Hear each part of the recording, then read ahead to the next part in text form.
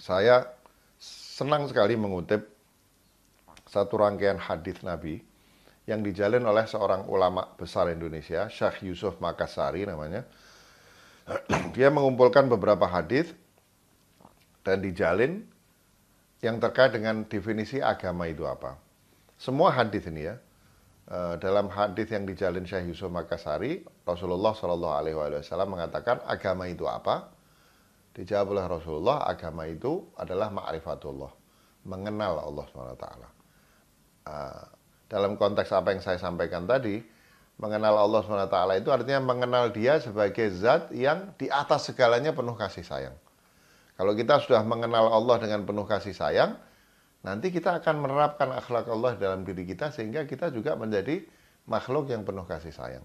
Jadi agama itu apa? Agama itu ma'rifatullah, mengenal Allah dengan betul. Allah sebagai zat yang penuh kasih sayang. Kemudian hadis yang lain dijalin oleh Syekh Yusuf untuk menjawab pertanyaan, ma'rifatullah itu apa? Ma'rifatullah itu dalam hadis disebutkan memiliki akhlak yang baik.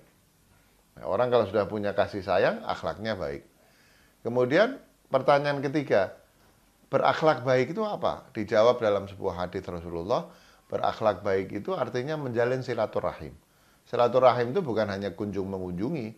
Silaturahim itu artinya membina hubungan berdasar kasih sayang. Silah itu hubungan, rahim itu kasih sayang.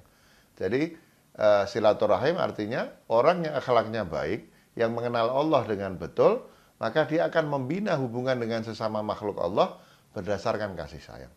Nah, kemudian pertanyaan terakhir, silaturahim itu apa? Dijawab dalam sebuah hadis, ya. Silaturahim itu idkhalus surur fi qalbil ikhwan, memasukkan rasa bahagia ke dalam hati sesama manusia.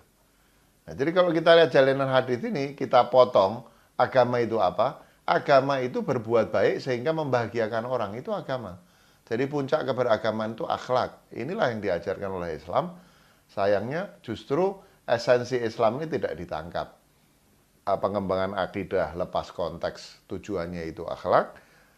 Menjalankan syariah juga lepas dari konteks tujuannya yaitu menerapkan akhlak. Ini saya kira persoalan utama yang kita hadapi sehingga Islam yang sesungguhnya adalah agama kasih sayang ini tampil bukan hanya kesannya dalam kenyataan, sekelompok kaum muslimin sendiri melihat Islam sebagai agama yang keras, jadi akhirnya mereka menghadapi manusia lain dengan kekerasan seperti yang kita lihat dan menguat belakangan ini gitu.